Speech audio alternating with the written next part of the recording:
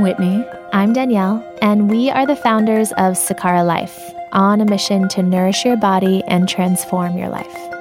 Sakara is a Sanskrit word that describes the action of turning your thoughts into things and manifesting your reality. We believe that who we surround ourselves with, what we watch, what we listen to, what we eat, the information that we take in, impacts the way we think and therefore who we are. The conversations that follow are with bold thinkers who have had an impact on how we view the world, ourselves, and what it means to live the Sakara life. The intention of these conversations is to push each of us to greater heights so that we can turn our thoughts into things and all shine our light a little brighter. We are so excited to be on this journey with you. Welcome to the Sakara Life. Today, we're joined by arguably one of the most fascinating women in sustainability and agriculture, Dr. Liz Carlisle. Dr. Carlisle, or Liz as she likes to go by, is a former country singer turned environmentalist who is currently an assistant professor in the environmental studies program at UC Santa Barbara. She received her PhD in geography from UC Berkeley and a BA in folklore and mythology from Harvard University. She has quite the interesting background. Liz has penned several books, and today we're discussing her latest book called Healing Grounds and diving into the connection between our food and farming systems. This eye-opening conversation will encourage you to consider the interconnectedness of everything and how the health of our bodies and the environment are highly correlated to each other and to our agricultural practices. Please join us in welcoming Dr. Liz Carlisle. Well, Dr. Carlisle, Liz, we are so happy to have you on the Sakara Life podcast today. Thank you for joining us. Thanks so much for the invitation. Yeah, I'm really looking forward to the conversation. Well, we like to start every conversation that we have with the same question, which is, what is your mission here on Earth? Yeah, well, it comes for me from my grandmother who lost our family farm in the Dust Bowl. And she told me the most beautiful and inspiring stories about growing up as a land steward. And I really saw that in her deep connection to land. And I always wanted to kind of recover that for myself and for our family. And also there was a piece in there about sort of fixing what was broken, that something was broken about agriculture in the U.S. such that her father overplowed the land and the soil literally blew away. So I think my mission in life is to, recover a land connection, but in a good way that's not extractive and that is reciprocal. Do you think it's possible? And we'll get into all the intricacies of farming practices and what it all means. But is there a way to make enough of the right kinds of food in a way that respects the land and builds soil? Is it actually possible? Yeah. Actually, that is a question I have no doubt about. And there's all of this great track record of indigenous cultures around the world that definitely have figured this out. Sufficient, abundant food in a way that's not extracting from the surrounding environment. So it's not hard for me to kind of see a vivid picture of sort of the destination for society as a whole. I think actually the bigger challenge is how do we get there from where we are and after the history of particularly the last, 400, 500 years. Indeed, because it can seem kind of bleak sometimes, as you read about current agricultural practices and how they're contributing to the demise of soil health and therefore food health and therefore human health. So could you talk about the connection a little bit for our listeners, the connection of soil, food, and human health? Yeah. There are so many connections there, but basically, the way that we raise our food as a society is probably the most profound way in which we relate to our environment, impact our environment, and of course, the way that our environment impacts us. And I would argue that it's kind of the model through which we engage in the environment in other ways. So our energy system is in some ways modeled on how our food system had already kind of developed in an extractive direction. So growing and raising food obviously happens in soil, and a healthy soil that has a lot of life in it is conducive to growing better crops, more crops that are more nutritious. And at the same time, that soil has a lot of other environmental interactions. And one that people have become really interested in recently is that soil is a big carbon sink. And so this kind of extractive monocultural agriculture over the past couple hundred years has removed a lot of carbon from the soil that's now in the atmosphere. But you could imagine a regenerative agriculture that actually puts some of that carbon back in the soil so that farming, instead of being a climate problem, as it currently is, can be transformed into a climate solution. And soil has a lot of other really important environmental potential benefits too that are also relevant in the context of climate. Here in California, we think a lot about drought and having just less and less moisture.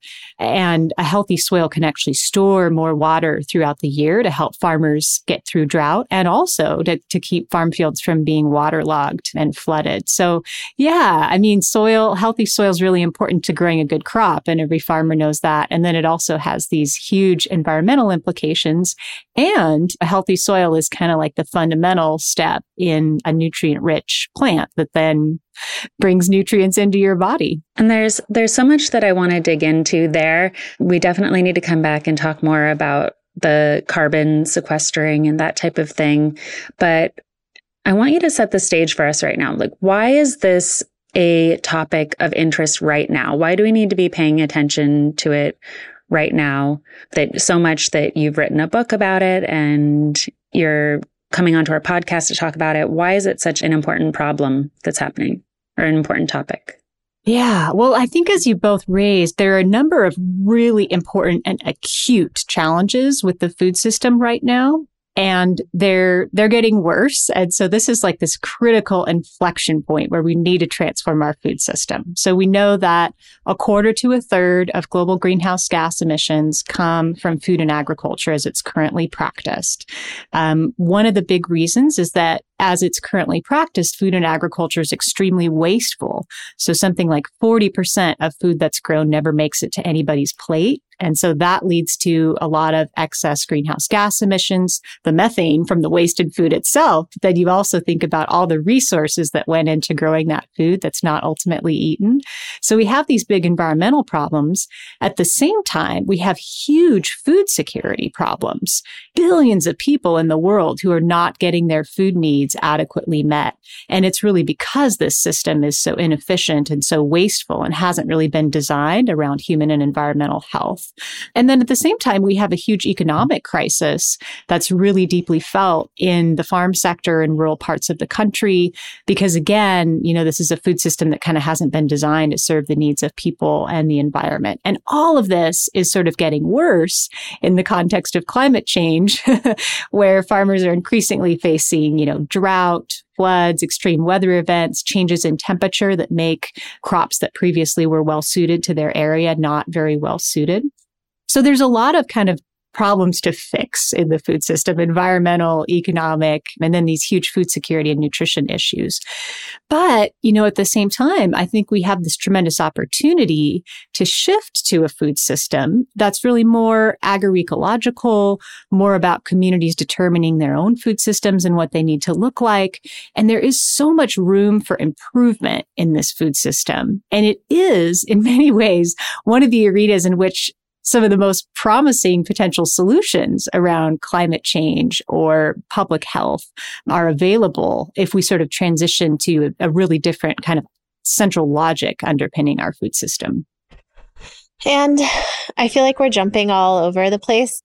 To get back to this soil question, can you talk about some of the intricacies of what make healthy soil healthy? Like, what does it mean to be good soil, and how are current farming practices leaving us with soil, as your grandmother discussed, that just blows away and can no longer create healthy food and crops. Yeah, this is really great because I think, I know for myself, I didn't really know that much about soil. I just sort of thought it was dirt, growing up.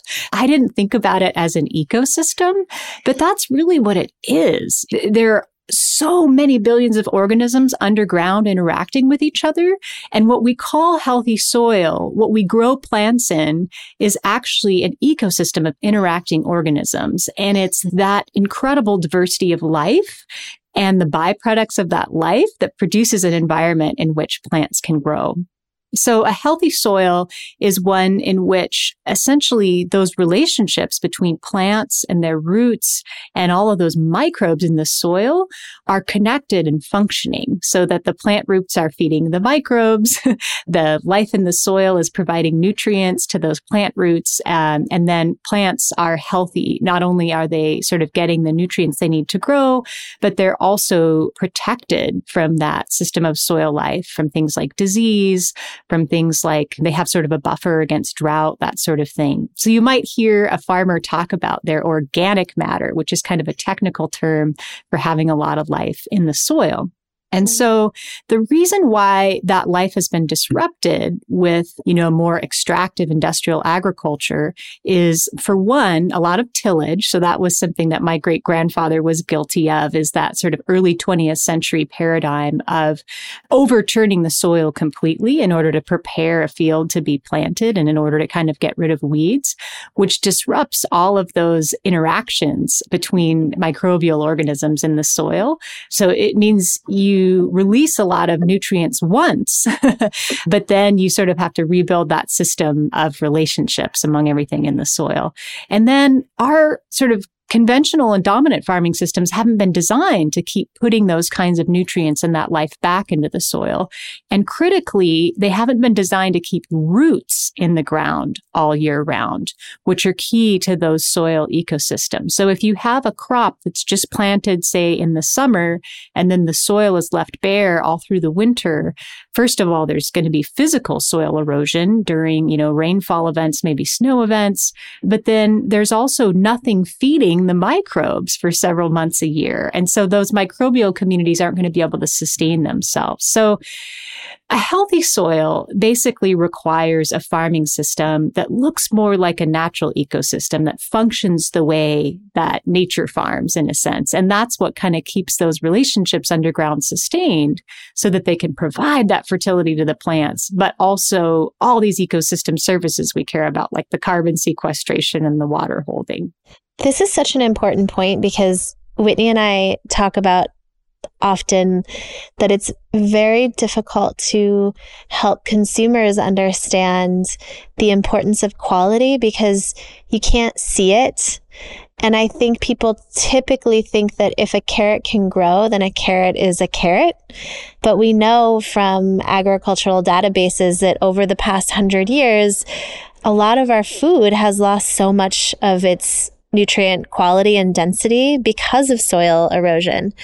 So can you talk about the difference between organic, regenerative as opposed to conventional farming practices and how that impacts both the soil and therefore the quality of food made? Yeah. And I think you're spot on there. I've heard some folks talk about a sort of conventional agriculture soil paradigm as soil just being the medium in which the plants are grown. And then all of the nutrients are being supplied by inputs that farmer is purchasing. So a sort of a synthetic fertilizer rather than by a sort of ecosystem of life. And so that's the sort of regenerative organic paradigm, is the idea that instead of individually supplying nutrients to a plant that's just held in soil as a medium, you're actually taking care of the soil to make sure that that soil ecosystem is able to function naturally. And then the soil feeds the plant. And so you're not just sort of feeding a plant nitrogen out of a bag. That plant, when it gets its nitrogen from a biological source, so many other things are coming with it, all these micronutrients, a number of actually, aspects of ecosystems that we don't even fully understand that are part of how a plant is, as you say, not just able to grow, but actually able to be healthy. And I think key when we're talking about nutrition, able to fully develop its plant defenses. So it's that healthy soil ecosystem that supports plants in developing their natural defense systems against, insects that might prey on them or whatever. But it's those plant defenses that we're understanding in nutrition science that in our bodies are really important in fighting disease and sort of keeping our bodies healthy and protected as well. Yeah, it makes me think that the soil is reflective, like the ecosystem that's going on in the soil is reflective of the ecosystem going on in our own bodies, in our guts. And we are kind of obsessed with microbiome health within our own bodies. And we learn about how different microbes create postbiotics. They consume what goes into your body and then produces these postbiotics, different forms of nutrients that we need, that we're not actually getting it from the food, from the quote unquote fertilizer that we're taking in, but from these microbes that are within our bodies. And so that's what it sounds like to me that you're talking about, that it's not just the fertilizer going on the soil, but this ecosystem that produces nutrients. Yeah. Which that's super fascinating to me. Yeah, I think that's such an important step, is this deep recognition, this actual felt recognition that we're part of a larger ecosystem, including the organisms that live within our own body. What is it, 10% of our DNA is actually human DNA and the rest of it is mostly microbial. So I think that sense of not just being this isolated individual, but being part of this living ecosystem, I think that's really important to health on a number of levels. It makes me also think about, I remember reading this quote when I was pregnant with my first, and it said something like, we'll never have reverence for birthing bodies and mothers until we have reverence for Mother Earth, and the connection of what it means to respect the cycle of life and fertile ground. And how do you think we got to this place? Walk us through historically how we went from indigenous populations growing local food to a much more kind of big ag system that has left us so disconnected, not only from our plates and where our food comes from, but I'd say also there's a lack of reverence and respect for what it means to even eat a salad, and all the hands that went into making it and all the resources, as you spoke to, that went into creating it. Yeah, I think that's a really important question, Danielle. And actually, in this book that I've been working on for the last couple of years called Healing Grounds, I've been really digging into colonization as the root cause of the problems in our food and farming system and the root cause of why it's leading to climate change and public health problems. I think a lot of times, and I've been sort of guilty of this too in a lot of the previous writing I've done about the food system, I kind of treat the root cause as industrialization. And I really focus on the technologies, right? I focus on the plow that my great-grandfather used, or I focus on the development of hybrid seeds and eventually GMO, or I focus on the agricultural chemicals that were developed in large quantities after World War II.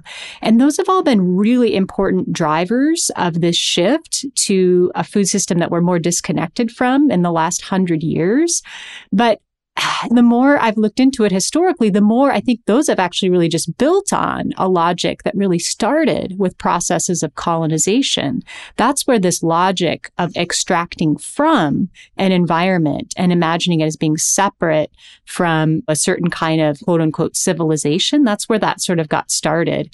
And the idea of extracting from land and extracting from people, literally enslaving people, removing them from their land, pushing indigenous people off their land, those two forms of extraction were so closely intertwined in history that I think if we're really thinking about how do we reconnect to land in a healthy and good way and feel healthy and whole and part of a reciprocal system of life, that's really about confronting colonization, and it ultimately impacts the way that we all interact with each other as human beings too, that we kind of have to unlearn this whole idea of extraction, which is still really critical to the way I think a lot of people imagine what farming is, that you're sort of taking fertility out of the earth and that being productive on land means that you're actually like converting those things from the earth into something you sell and you transport it somewhere else, rather than this idea of a complete cycle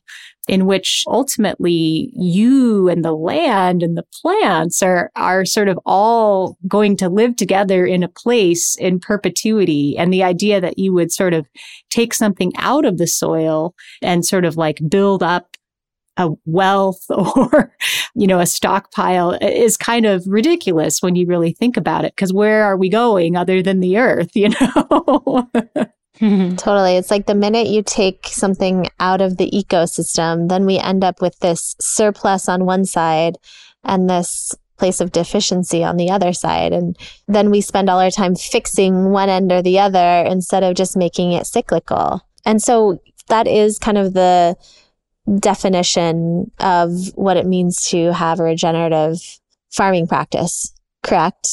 It's this idea of like that cyclicality that everything you take out gets put back in naturally.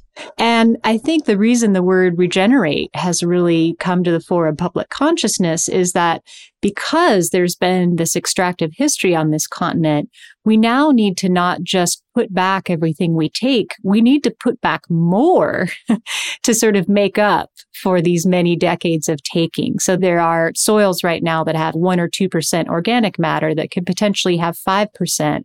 That's sort of carbon-rich organic matter. And so we're in this moment historically where we really need to focus on the idea of giving back to land before we can sort of expect it to then be in this kind of ongoing cycle.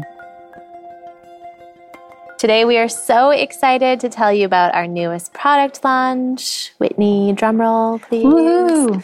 Our super seed and nut blends. We set out to create the perfect, clean, protein-rich snack to help satisfy hunger between meals or at mealtime and provide a healthy snack to support you when you're on the go. We've created 3 delicious blends that are seasoned with all organic, of course, and natural ingredients, air roasted, without oil, and these come in 3 functional flavors. Anti-inflammatory, which is my personal favorite, and it has turmeric, curry, and sea salt. An adaptogenic blend, which has maple, paprika, and ashwagandha. That one's my favorite. And an energy one containing herbs, chlorella, and nutritional yeast, which is also delicious. Mm-hmm. Each bundle contains 5 individual packets, 1 for each day of the week to support your busy life. In celebration of this launch, we are offering $15 off your first purchase on sakara.com. So please use podcast15 at checkout. We hope you love these super seed and nut blends as much as we do. Oh, and don't forget, each one contains 7 to 8 grams of pure plant protein. And how does that happen? What does the give back look like? What do farmers need to do?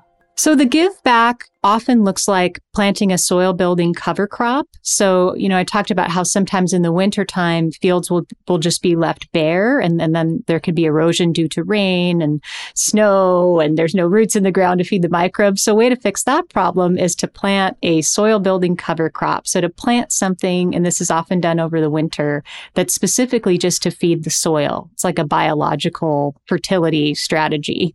So that's one thing. On a smaller scale, compost or mulch or sort of any kind of input of organic matter that's going to give back that life. That's a really good way for folks to kind of do this at a garden scale or at a small farm scale. People are looking into ways to kind of minimize the impact of their tillage. And then the kind of bigger changes are thinking about how do we incorporate more perennial plants? So that's trees, agroforestry, or maybe even just having some perennial pollinator plantings or hedgerows or things like that. And then really thinking about, well, how could we build our whole farming system around more perennial plants in the way that you see in natural ecosystems? How could we make our farming system look more like a natural ecosystem? So, if you're in a forest context, agroforestry, growing some fruit trees or nut trees and having some other plants in the understory, or maybe in some cases it can be appropriate to have animals in the understory.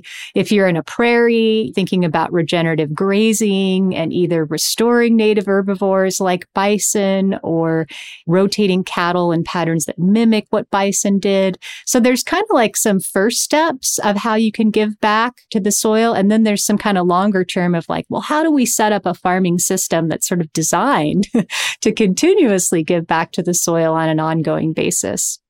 And I think that there's a lot of misconception too around this idea that you can just eat one kind of food and therefore fix a system. But the beauty is that they're all interdependent. And this is where we really try and promote not just an abundance of plants only, but connected to that quality plants, because quality plants mean quality farming, which means, as you've mentioned in several examples, mean environmental health as well.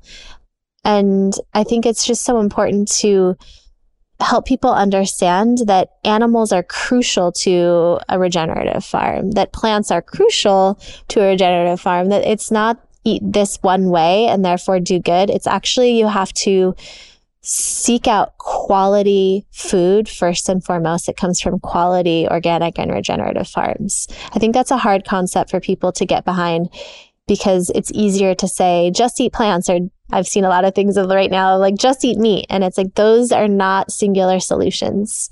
Yeah, I think that's really well said, Danielle, that it's easy for us to focus on the sort of what are we eating rather than the how is it being grown. Because like you said, carrots can be grown in really different ways and animals in particular can be raised in really, really different ways. And so, yeah, like sometimes you'll see these charts about what's the climate impact of eating pork versus the climate impact of eating chicken.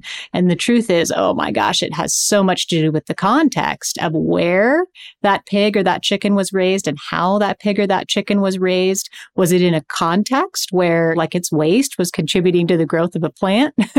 Or was it in a context where its waste was like volatilizing methane into the atmosphere and polluting the water in communities of color? You know, like those are two very different animals, and it's a different act to eat the meat of one of those animals versus the other. Yeah, not to get down this rabbit hole, but it's one of the core reasons why in my studies, I get so frustrated, because especially in the study of nutrition, oftentimes it's surveying people. But even in ideal, quote, I'm using quotes here, ideal situations where you get to put people in a room and decide what they eat and decide what their inputs are, nobody's ever talking about quality. So we can be talking about doing a clinical study on, quote, carrots, which I have not seen. But if someone were to do that and study how carrots impact, let's say, the gut, we're not talking about carrots from regenerative farms. So therefore, the input is so different. It's so different. It's literally black and white. And so until we really start to understand that quality is the most important factor, and not just our own health, but the health of the planet either, I just don't see people's habits really changing and therefore their health really changing. So earlier in the podcast, you said you're really hopeful. So talk to us about that. Talk to us about how you see change happening out there. And if so, what is the change? Yeah, I think you're right on, Danielle, about the importance of relationship. And we talked about that a little bit earlier in our conversation too, that it's really, really hard to eat in a way that's sort of healthy for your body and healthy for the natural world if you don't have a relationship of some kind with that food and where it came from. I think that leads to people being susceptible to this really well-funded marketing that's all around us, and these kind of food environments that steer us not in that direction. So these relationships are really important. And I think what I'm hopeful about is, so I teach at UC Santa Barbara and I meet a lot of young people, and there are a lot of young people that are really interested in reconnecting with land and reconnecting with food. There are a lot of communities that have been historically shut out from relationship with land, whether that's indigenous communities that were pushed off their land, folks in the Black community who have this really, really loaded history with land because land was the context in which people were oppressed and enslaved. And they were also sort of taken away from the land where they had these longstanding food and agricultural traditions. Folks who've been forced to migrate for a variety of reasons, who maybe have never felt that they belonged on this land or on this soil. And I've seen people from a lot of these different communities that have been disconnected in oppressive ways from land, really advocating strongly for reclaiming that connection and for having access to land and for having food sovereignty in their own communities. And a lot of young people who, for a variety of reasons, didn't grow up in a farming family or with any access to these things, really wanting to be engaged in some way, whether that's a community garden or, a food forest, or there's a food co-op, the Isla Vista Food Co-op in the student community here, and a bunch of students are really engaged in that. So I'm hopeful because I do feel like this climate crisis moment that we're in and other crises as well have really spurred people to pursue this reconnection with land and food. There's a lot of kind of structural barriers to overcome, policy barriers, entrenched corporate power, those kinds of things. But I think it's this kind of like massive popular movement that gives the sort of power to actually really transform the relationship that we have with our food and with our land. That's exciting.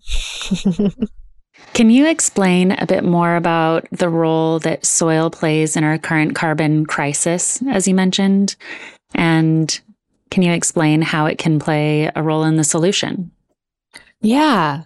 So, if you think about the climate problem and kind of like zoom way out, we know that carbon dioxide is a really serious greenhouse gas. There's actually a couple others that are really concerning, methane and nitrous oxide that come from nitrogen, not carbon. But the basic idea is, all of these elements, they have to be somewhere. And so the problem is too much of them are in the atmosphere right now. And that's mostly because stuff that used to be underground got dug up and volatilized into the atmosphere. So what do we do about that now? Well, it can either go back into the soil or can go into the ocean.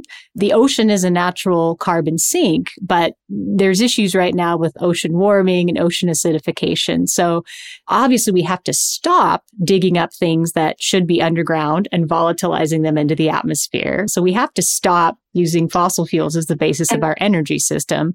But we also want to think about, okay, through agriculture, a lot of carbon has been volatilized in the atmosphere. Just too much plowing released it. Not having roots in the ground year round has released it. We've also seen nitrous oxide be lost to the atmosphere that way. So what are the ways in which we can use plants to actually draw that carbon out of the atmosphere through their roots and return it underground? So can we use that soil carbon sink and get it back up to some fraction of sort of where it was a few hundred years ago? And carbon's also important for farming, right? The farmers need this carbon for their plants. It's a natural part of the growing process. Plants take in carbon in order to grow. And so I also think about how we're kind of moving into this world of carbon capture. A lot of companies are getting massive amounts of funding right now in order to produce carbon capture systems that take the carbon out of the atmosphere and put it into the earth in between rocks and whatnot. What do you think about that process? Do you believe that farming on its own is enough? If we all move toward this more regenerative style of farming, could that be enough? Are you concerned about carbon capture? Just what are some of your thoughts there? Yeah, that's a really great point, Whit, that now we see all of these kind of like high-tech solutions to mimic plants. One of them is actually called artificial trees. So there's an attempt. Oh, wow. Yeah, I know. To sort of mimic this process that plants have been doing throughout their evolutionary history, because there's a concern about sort of doing this fast enough, drawing enough carbon out of the atmosphere and storing it in the ground fast enough. I mean, I'm supportive of research into those things. And I think it's important to sort of keep in mind that we're trying a lot of things for the first time on the sort of technological side of carbon capture and storage. Whereas plants have this like pretty incredible track record. They've been here a lot longer than we have as people. They're really good at what they do. And like you said, there are also all these co-benefits. So if we utilize plants to draw carbon out of the atmosphere and then through their roots, cycle it through the soil, there's a lot of good things that come of that beyond just the carbon storage that we also need to do if we're going to be resilient in a time of climate change. And so I'm always a fan of like drawing on the genius of evolution whenever possible and sort of acknowledging that we have a limited understanding of how all of these ecological processes work. We definitely want to continue to support research to continue to improve that understanding. But at the same time, let's draw on the genius of these plants because they can accomplish things even without us fully understanding the mechanisms through which they're accomplishing them, because we can see the sort of evolutionary track record of them having done those things. So I think we should go all in on a strategy of utilizing the genius of plants to rebalance carbon systems. Agriculture is a really important place to do that just because of how much of the land surface of the earth is in agriculture or is sort of like abandoned agricultural lands.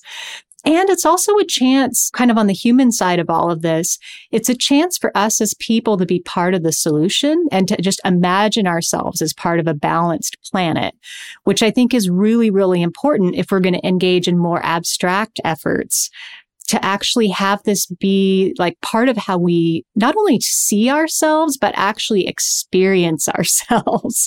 And yeah, planting in a garden or something like that, it can just change the way you see your whole place in the world in ways that I think are really, really important for all of us tackling climate more broadly.